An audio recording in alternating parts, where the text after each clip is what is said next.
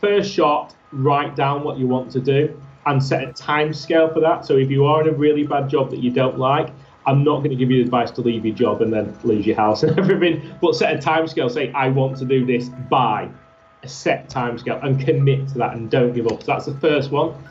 I would say, look at people who are doing well in your field and look at what they're doing well. Also look at what they're not doing well and try and fill their gaps, and then reach out to those people as well. So set your goal, look at people who are doing well, find out things they're not maybe doing well, and contact them and start building a relationship with them, and then maybe drop in, actually, I can do this, and if it fills a gap, you've probably got a door in with those people.